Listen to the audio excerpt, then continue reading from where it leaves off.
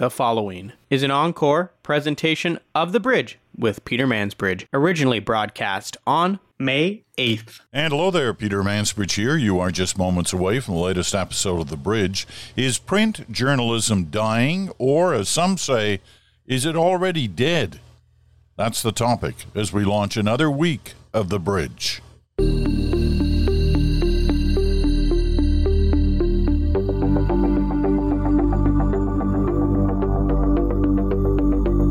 And hello there, Peter Mansbridge in Stratford, Ontario for this day.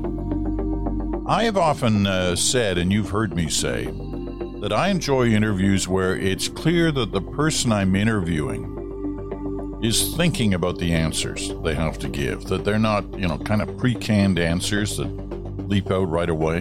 And one of the ways you can tell that is when you ask a question that there's an actual pause before the answer comes, because the person is actually thinking about what it is they're going to say. They may not have an answer right away, but they're clearly thinking about the answer they want to give. Well, that's what happens today in my interview with Jordan Bitove. And Jordan Bitove is the CEO, president, sole owner now of TorStar, the company that owns, well, a lot of newspapers in Canada. I think the latest number is somewhere around 80 newspapers. Interest in technology, real estate, hospitality, natural resources, distribution. He's a big player in the Canadian business world. But he has settled in these last few years on journalism. He wasn't a journalist when he grew up. I mean, he sold newspapers. He was a newspaper boy, as they used to say. But now he owns the largest newspaper in Canada and, as I said, 80 others across the country. And he's concerned about the future for print. He has become a big believer in the value of not just journalism generally, but print journalism. And so he's trying to find ways to make it a successful business, which is tough these days. We all know the stories about how the media world has changed considerably, not just in print, but in television, satellite radio. You name it. There have been all kinds of changes. And print has faced the brunt of these changes. And we've watched some newspapers go out of business. We've watched most newspapers cut back drastically in their staffing and their operations budgets. So where's it all leading? And how can it change? And should governments be involved in helping to fund different news organizations? Should governments be involved in changing legislation to ensure that print journalism, especially, can make money? Those are big questions. They're some of the ones we have in a very wide-ranging interview today with Jordan Bitove. But I return to my opening point. Listen to the pauses. The pauses tell you a lot. So keep that in mind as we go forward with our interview.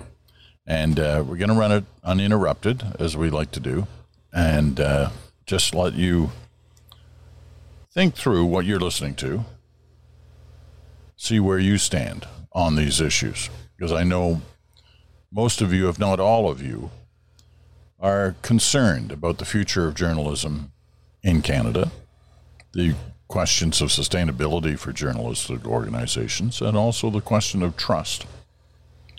So we do all that in this interview. Here we go. Here's my conversation with Jordan Bitove. Let me be blunt to start with. Is print journalism dead? Great question. And I think, and I'm sure a lot of people wonder if I've lost my marbles buying TorStar.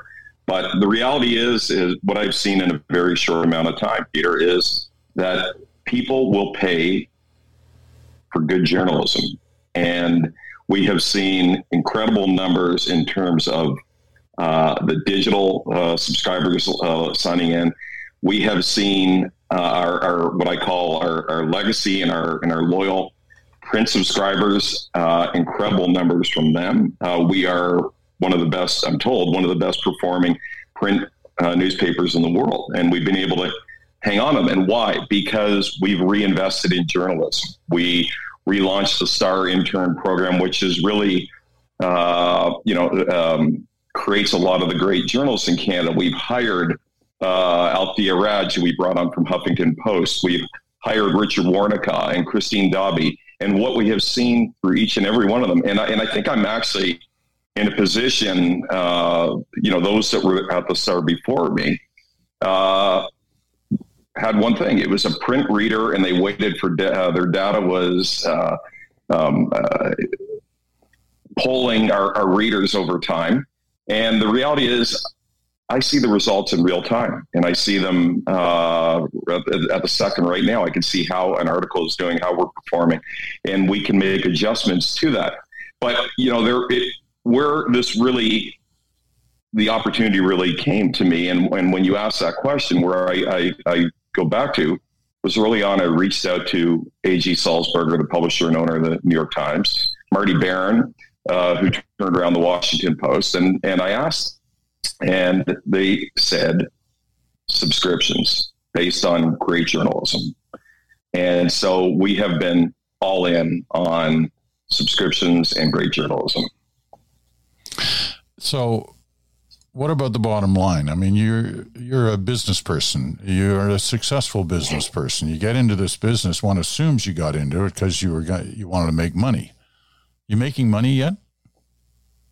Not yet, but we are turning the corner. And I think, like a lot of print organizations, there was the legacy costs of it. We had plants, we had other areas of the business that were distribution, et cetera, et cetera. And what we have done now is just completely focused on one thing, and that is the digital aspect of it and on journalism. And so it takes a bit of time. As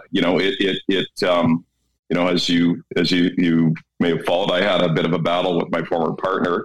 And this was a big part of it, was just getting to really a focused news organization that delivers world-class journalism. But you can deliver world-class journalism and never make money. Right. So what you need to do. Yep. Sorry, Ed, go ahead. Well, I mean, how are you going to get both?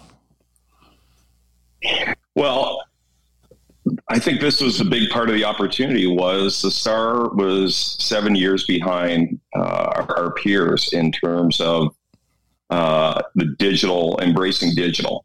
And I saw it as the opportunity to be able to go in there. We had a very loyal print subscriber base that was quite profitable, and an advertising base that was quite lucrative. And to be able to go all in on digital allows us to disseminate our information, our stories to a larger audience. Before, we were very focused on the GTA of Toronto. Now we can publish a story, and as I say to the team every day, whether it's Mumbai, Dubai, London, Paris, whatever, the opportunity is sharing that great journalism, a story about Toronto, something interesting about Canada. And it's interesting because to your point, or to your question, I look at the Star as being, I'll call it a postcard for Canada.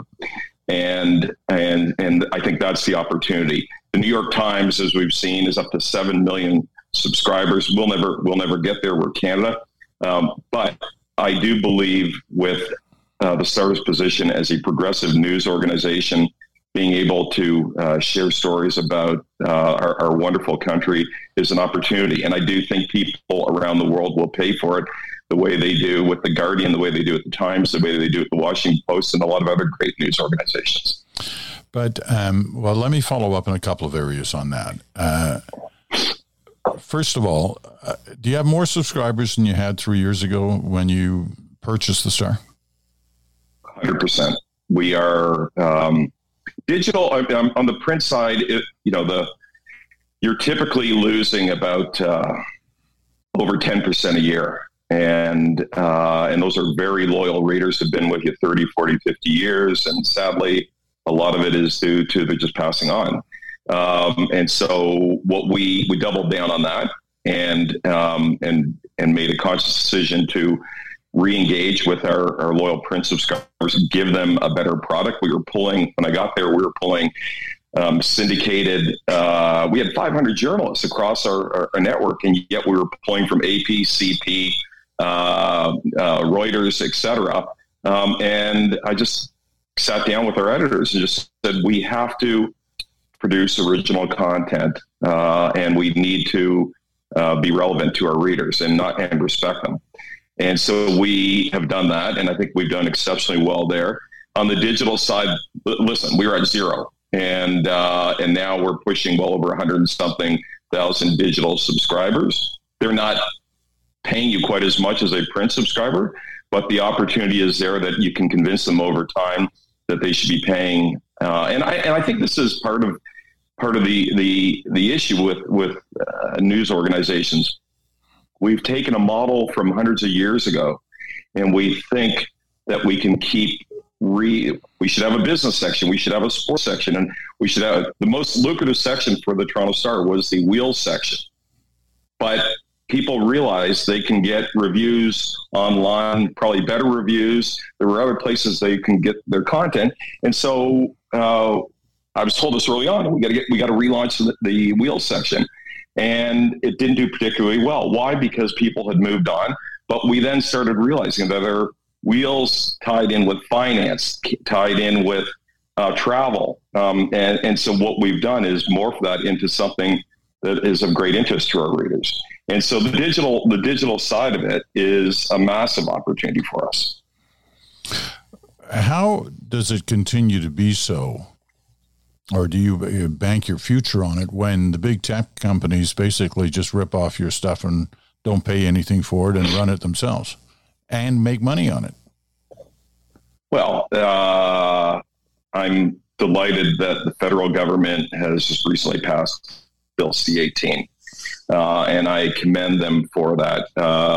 You've been at the forefront of journalism with Canada, Peter, and I always believe that Canada, my dad was a big fan of Lester B. Pearson, created the UN United Nations Peacekeepers. And Canada, we were always the first guys in, first men or women in a conflict. And to me, this is one of those areas that Canada needs to lead in. And we need to take on these tech giants. And it goes way beyond the revenue, the 80% of the revenue that they're stealing from journalism organizations, news organizations in this country. It goes to the fact that you have somebody in Silicon Valley dictating what we see online and how we see it. It goes back to the fact that where's the efficacy, the trust in all of that, when we can allow one person to put something out on Twitter that is liable. If you said something on air right now or on television, you would be held to account, your career would be over.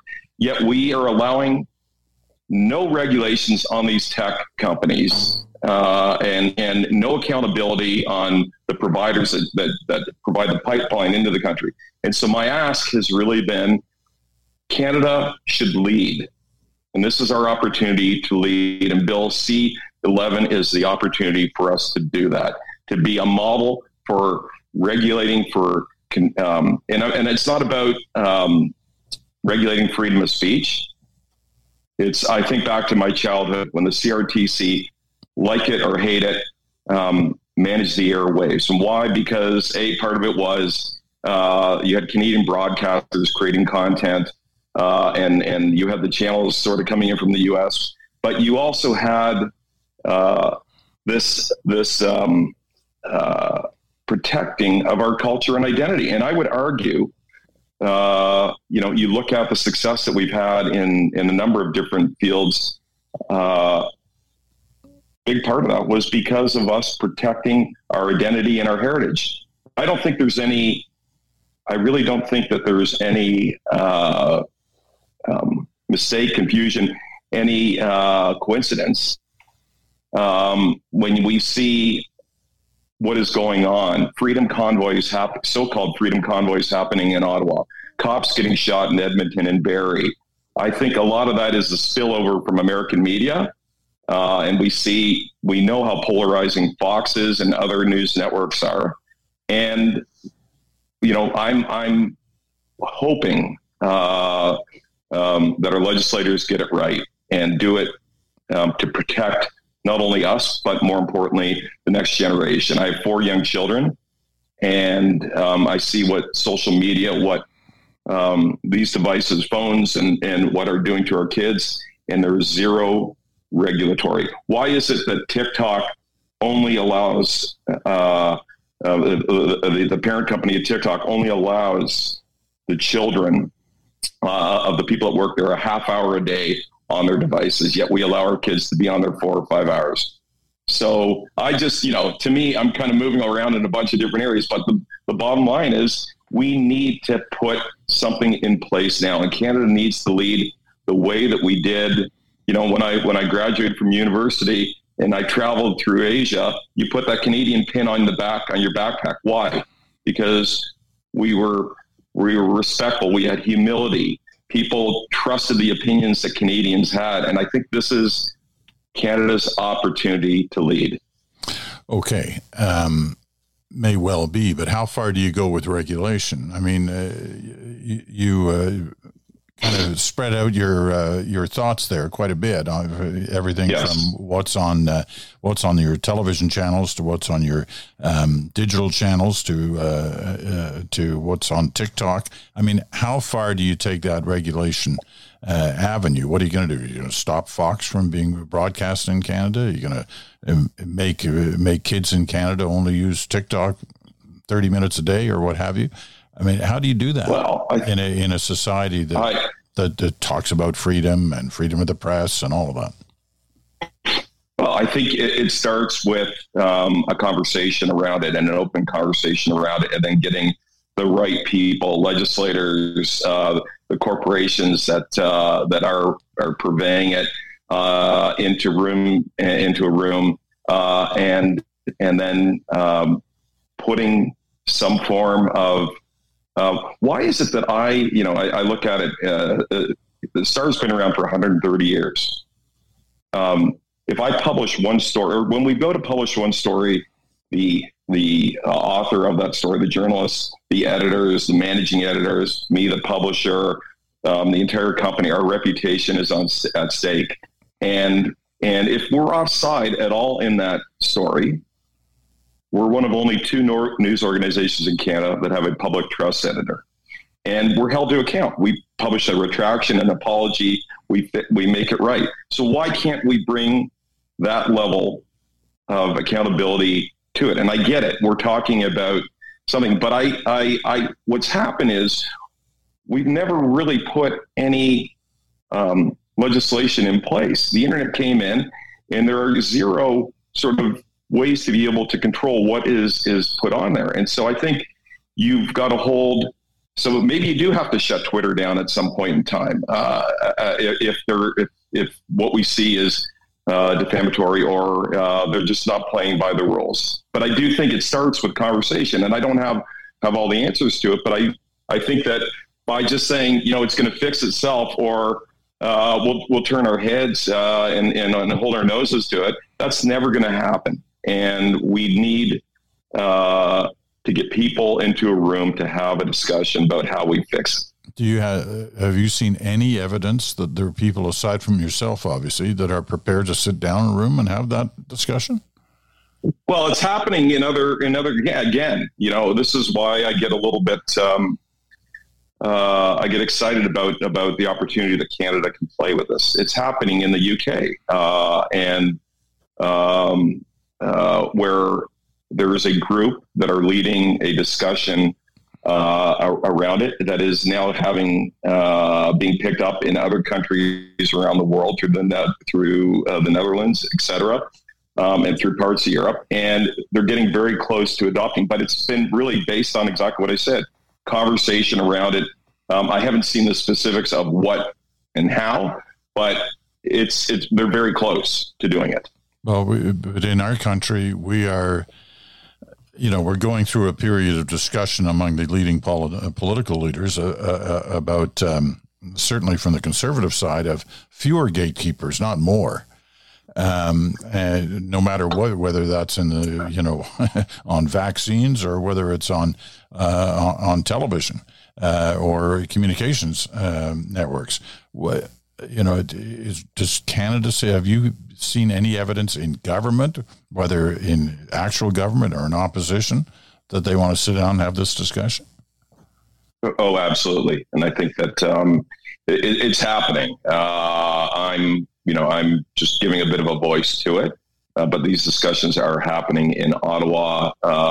There are groups that are getting organized and have organized and are well funded, that are approaching this, and I can tell you this, that it's all coming from a very good place, which it is. It actually started in the UK with online harassment of children, sexual predators, etc., and it has evolved now into a movement to just protect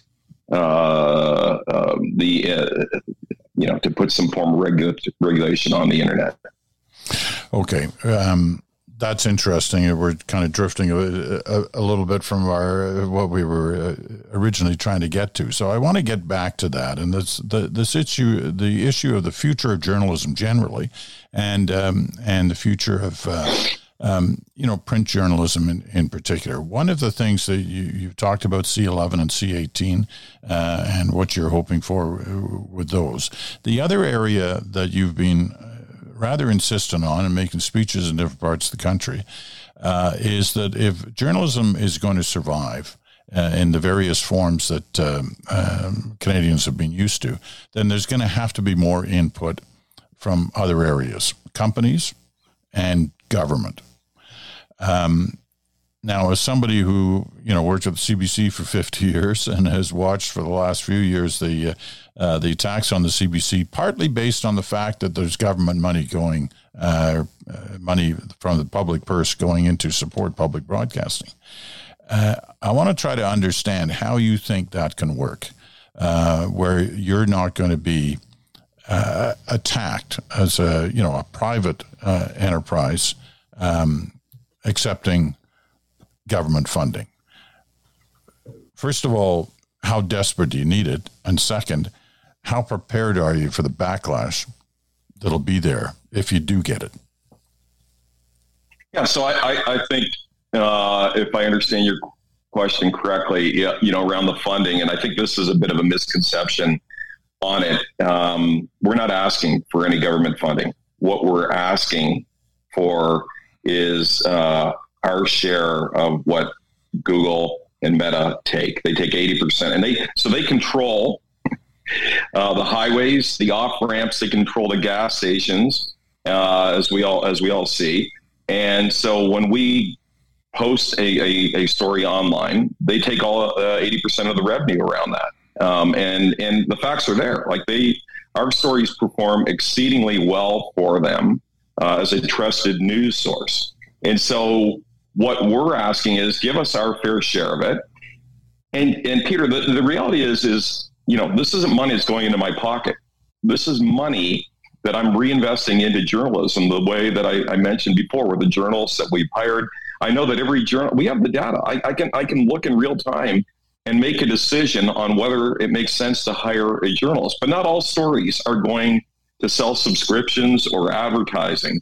And so you need to sort of get the mix right and surprise and delight your audiences. And part of it is, as we understand, or in terms of the money that will come through C18, it will allow us to not only reinvest in the newsrooms, but I'm hoping give us the opportunity to work with these organizations the way that we do with Apple News. Apple News was paying us for content, and we said, hang on, time out. You're cannibalizing our stories. We'd rather work with you to figure out ways you can use your tech, et cetera, to help us disseminate and understand SEO, et cetera. And what we've seen is a dramatic impact on it. We're doing exceptionally well. When you look at Apple News, the top 10 stories, we've always got a bunch of them in there. And that's because there's this collaborative approach to it. And that's really what I'm hoping at the end of the day is that the funding will come back to allow us to be able to disseminate our stories in a more effective way. We'll never be able to compete against them, against Google, Meta, et cetera, right? They're behemoths. So what we need to do is just ask them to show us how we can be better. Let me get this right. Currently, there's a fund for media organization. We're not talking about CBC here. Outside the CBC, yes, private companies. Yep. That the government has provided. I assume you get part of that. We do. Star benefits from some of that. You don't want more from that fund, or you do? So that's interesting. If we're talking about the same thing, so basically, the Star is TorStar has the Star, and then we have 6 other regional dailies: the Hamilton Spectator, Kitchener Waterloo Record, etc. And then we have 73 community newspapers, and predominantly that funding will go in to support a journalist in what they would consider a news desert or an area that it's felt that they're, indigenous up in Sioux Lookout might be someone covering that might be an important topic. And so every year money is allocated to support journalism. We have to put we put a list of journalists in areas that we're going to cover. And then a decision is made on whether we get funding for that. But the reality is, I think it was the Canadian Media Council has shown that in the past 2 or 3 years, 448 news outlets have closed, and that represents 323 communities that do not have news organizations or journalists in them. And in the last 2 years alone, I'll use the example of Ottawa. The Ottawa Citizen is it's our in Ottawa, our country's capital. There are only 9 journalists that are working there. And we've seen what happened, Chorus, with its shutting down, and all the other news organizations that have shut down. In our nation's capital, we have 9, not us, I'm talking about the Citizen has 9 journalists working there. And so what we're doing is I'm hoping that between the funding from or getting our fair share from Facebook and Google, from the opportunity of the funding of news deserts, that will level the playing field so that we can news organizations. And I'm speaking about one news organization. My hope is that this is a Canadian-wide program that allows news organizations to thrive again and to provide journalism, so that I think back to the U.S. and what happened on January 6th with the insurrection. One guy tweeted that, and I think George Santos, one local newspaper that didn't have the resources, writes about this clown, and but no one picks it up, and this guy gets elected into U.S. government, and it's important that we have representation. It's important to democracy. It's important to a civil society, and that we have news that allows and good journalism that does that. So to conclude this issue of funding, you're not looking for anything different than what exists now on that front. 100% not looking. We are just asking for C-18 and our fair share of the revenue that is taken from us. And we are in this, like all other news organizations, we compete. And I would argue that, for the size as being the largest news organization in the country, that we probably get the least in terms of it. And that's fine. That's fine with me, because there are parts of the country that need funding for journalism to tell their constituents, the communities, and help them. Can you put a dollar figure on what you think Google and the other big tech companies should be paying to something like the Toronto Star? It's a tough one because, yes, I can. But, reality is it probably will be nowhere near. But I would argue that if and I'm just taking a number, or I'll take it in percentages to keep it maybe. But if they're taking 80% of our revenue, then perhaps they should be paying for 80% of our newsroom. Simple as that. Which would be what? Ballpark. What? I'm sorry. What would that represent? What would that, in dollar terms? What would that represent? Ballpark. We're a private company, but it's probably north of $20-odd million. Do you think there's any chance of you getting that?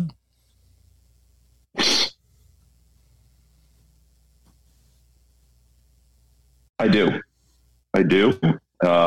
And I think that what we have seen is the federal government and the Minister of Heritage has done a great job and the Senate now has come on side and they've passed it. So we've got the buy-in on that side. I think that the public is now realizing the importance of trusted journalism and the role that it plays in a civil society. And so, and they're seeing, as I'm sure you saw, when Google, to prove a point, or as they did in Australia, Facebook, starts screwing around with the algorithms and starts hiding content, moving content around. I'm hoping that this is a wake-up call to everyone, and it forces the tech giants to play fair and just to give us our fair share.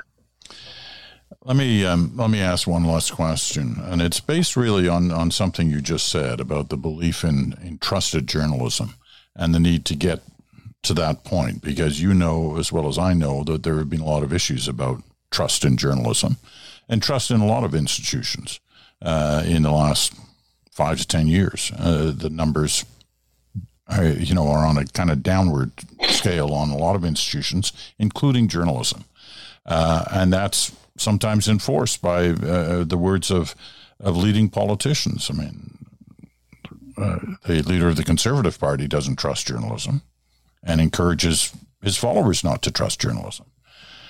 So paint me the picture of how you can change that. And I'm not just talking about, with conservatives, but just generally. How do you get to that point of trusted journalism? You're not a journalist. You haven't been a journalist. You kind of are now, whether you want to be or not, because you lead one of the biggest organizations in the country. But how do you get to that point of trusted journalism? It can't all be in the boardroom and in the bottom line. How do you get there? So when I originally, I saw the TorStar was having issues back a few years ago, I reached out to John Hodrick, who's the chair and former publisher. And I went in with this sort of speech to him about the digital transformation, and I'd like to be the one to sort of usher that in for the Star. And as I was leaving, he handed me a book from the Star's 110th anniversary, and it was a book called Humanity Above All. And I took it home that night and I read it. And I realized very quickly that if I were to be able to buy this organization, I wasn't buying a widget company. I wasn't buying a factory, whatever. I was buying a public trust. And if you looked at a copy of Humanity Above All, and then there are many other books that have been written, but you saw 110 years of what our organization has done in terms of protecting the vulnerable, in terms of holding politicians to account, in terms of protecting Canada. And these are remarkable things. One recently came up was the Bloor Viaduct in Toronto. Was really, when it was an idea, it was the Star's reporting and staying with it that pushed for it to be 2 levels, so that they could one day, that if a subway was to be put in, that would be put in. Food handling in the city of Toronto 20 odd years ago was on the back of our journalist, Robert Cribb, and a number of our team that wrote 19 pieces about how food should be handled. And that became the global standard. Toronto now has set a global standard for how food handling in restaurants and hospitality is handled. And it goes way, way beyond that. So the public trust and the understanding the importance of it is what I really want to get back to. And I think what happened for many years, like all news organizations, they were looking for the magic bullet on everything and anything. And what we have realized in just over 2 years is produce balanced, independent journalism, and people will pay for it. And I'm fortunate because the Star is a progressive news organization. We sit a little bit left of center. And I think at one point in time we were moving maybe too far one way or the other way. And I've just tried to keep us in the middle, which is where the bulk of Canadians are.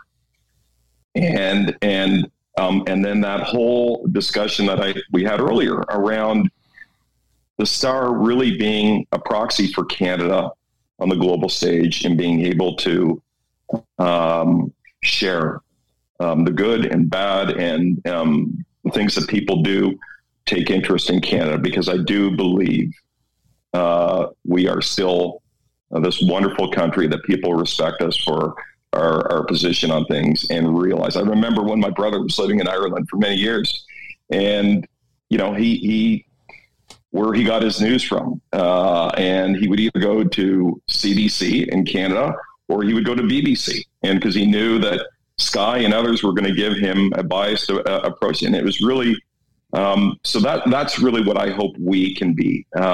We've got some work to do, but I can tell you this: the people are willing to pay for it. And I think, the final thing I'll just say on it is, I think that what has happened over time is all these news organizations, the Star was 1.5 million subscribers of single print copies daily, like remarkable in Toronto. And now we're down to a quarter of that. When I got there, everyone thought we were going to be back to 1.5 million. And what I tried to explain, we'll never get back to 1.5 million because there's so many other choices that people have. But perhaps we can zero in on a segment. And I'll use the automotive industry as an example, where whether maybe Porsche or BMW or whatever, GM and Ford were two of the largest companies in the world at one point in time, and the largest auto manufacturers. And then they fell off a cliff, went into bankruptcy, et cetera, bailed out. And now They've got their segments that they are focused on. And so what I'm hoping is we take that same model, we focus on a segment of the population that wants trusted journal, that wants a balanced point of view, and perhaps they're willing to pay a premium to have access to that. And then layer in the other part of it, which is, and we're seeing it right now, and this has been a big part of what I've been talking about, ethical media supply chain. It was a term coined by one of my colleagues, and it has become a rallying cry for our organization, for the entire industry. But when a major company in Canada, who will remain nameless, is spending $50 million on marketing, and our share of it is 0.013% as the largest news organization, print and not quite digital. But so what I'm asking Canadian corporations is to remember the importance of those communities and supporting those communities, and being able to support a trusted Canadian news network that allows us. The federal government spent $140 million in marketing last year in advertising. Our share of it was 0.27%. That's 140 grand or 400 grand that they spent with us. And that we may have been one of the larger news organizations to receive that money. Now, if these Canadian companies realize that Facebook and Google and somebody out in Silicon Valley is dictating what people read, what they see, my hope is that Canadian companies will now realize the importance of supporting Canadian-owned and operated media and journalism, and that, again, this is our opportunity as a country to shine, support our own, and do what's right for the next generation. Well, I think you get a lot of support on those final thoughts, and you certainly get it from me. Appreciate your time on this, Jordan Bitove. The challenges are stacked up in front of you. Good luck on it. Thank you, Peter. As I said, honored to be on here with you, and thank you. It's just one of the things I talked to our team about. Opportunity, podcasts, and video, and so having the opportunity to speak to you today, and it's been an honor, and thank you for that. Thank you, Jordan Bitove, the president, CEO, the owner of TorStar, which has an enormous influence in the country because of its extension beyond just the Toronto Star, but to 80 other newspapers across the country. So I know some of that was inside baseball, but I think you get the idea. You get the struggle that's underway, that Bitove is trying to lead in terms of his particular company and his particular interests, his newspaper, both on the print side and the digital side. It definitely is a struggle. Be interested to hear your thoughts about how realistic you think he is in terms of moving forward. You can always write the Mansbridge Podcast at gmail.com, the Mansbridge Podcast at gmail.com. We got a couple of minutes left. We got time for one end bit. But first of all, we're going to take a quick break.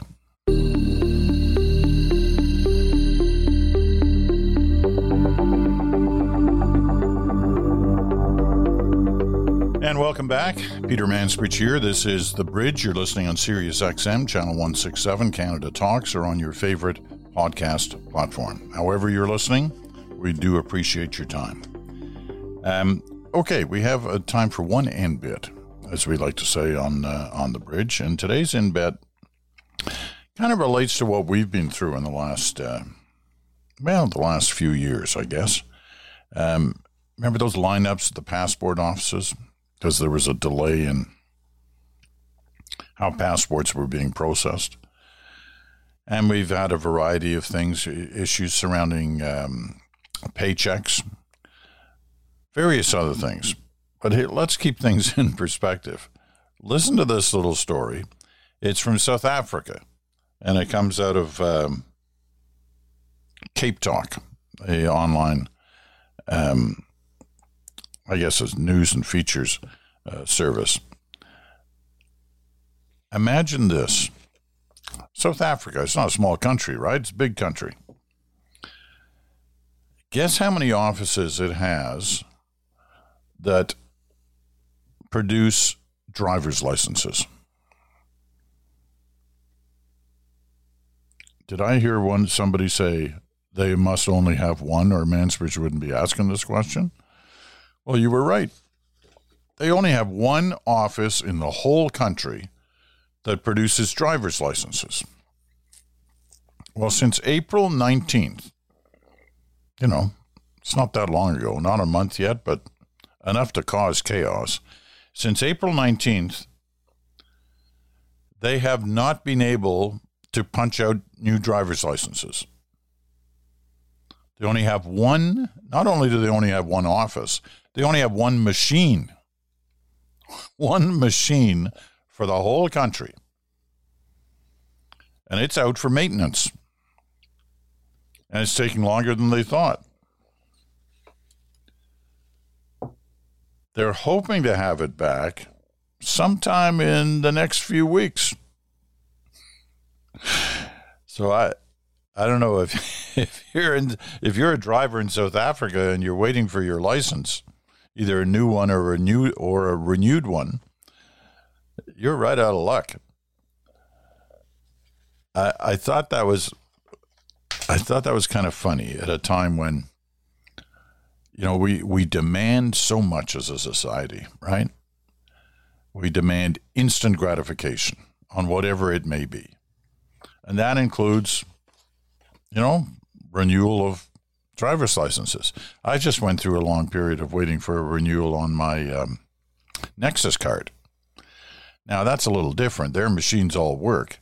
It's just the process and the security and all of that that goes between something that really is jointly done by two countries, the U.S. and Canada. But you expect these things to happen right away. Your new health card, your new driver's license, whatever it may be, I want it like now. I don't want it tomorrow. I want it now. Well, in South Africa,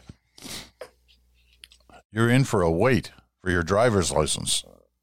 But can you believe that? In the whole country, one machine. Not just one office, one machine. So next time we're complaining about something, let's keep it in perspective. All right, that's it for this day. I'm Peter Mansbridge. Thanks so much for listening. Talk to you again.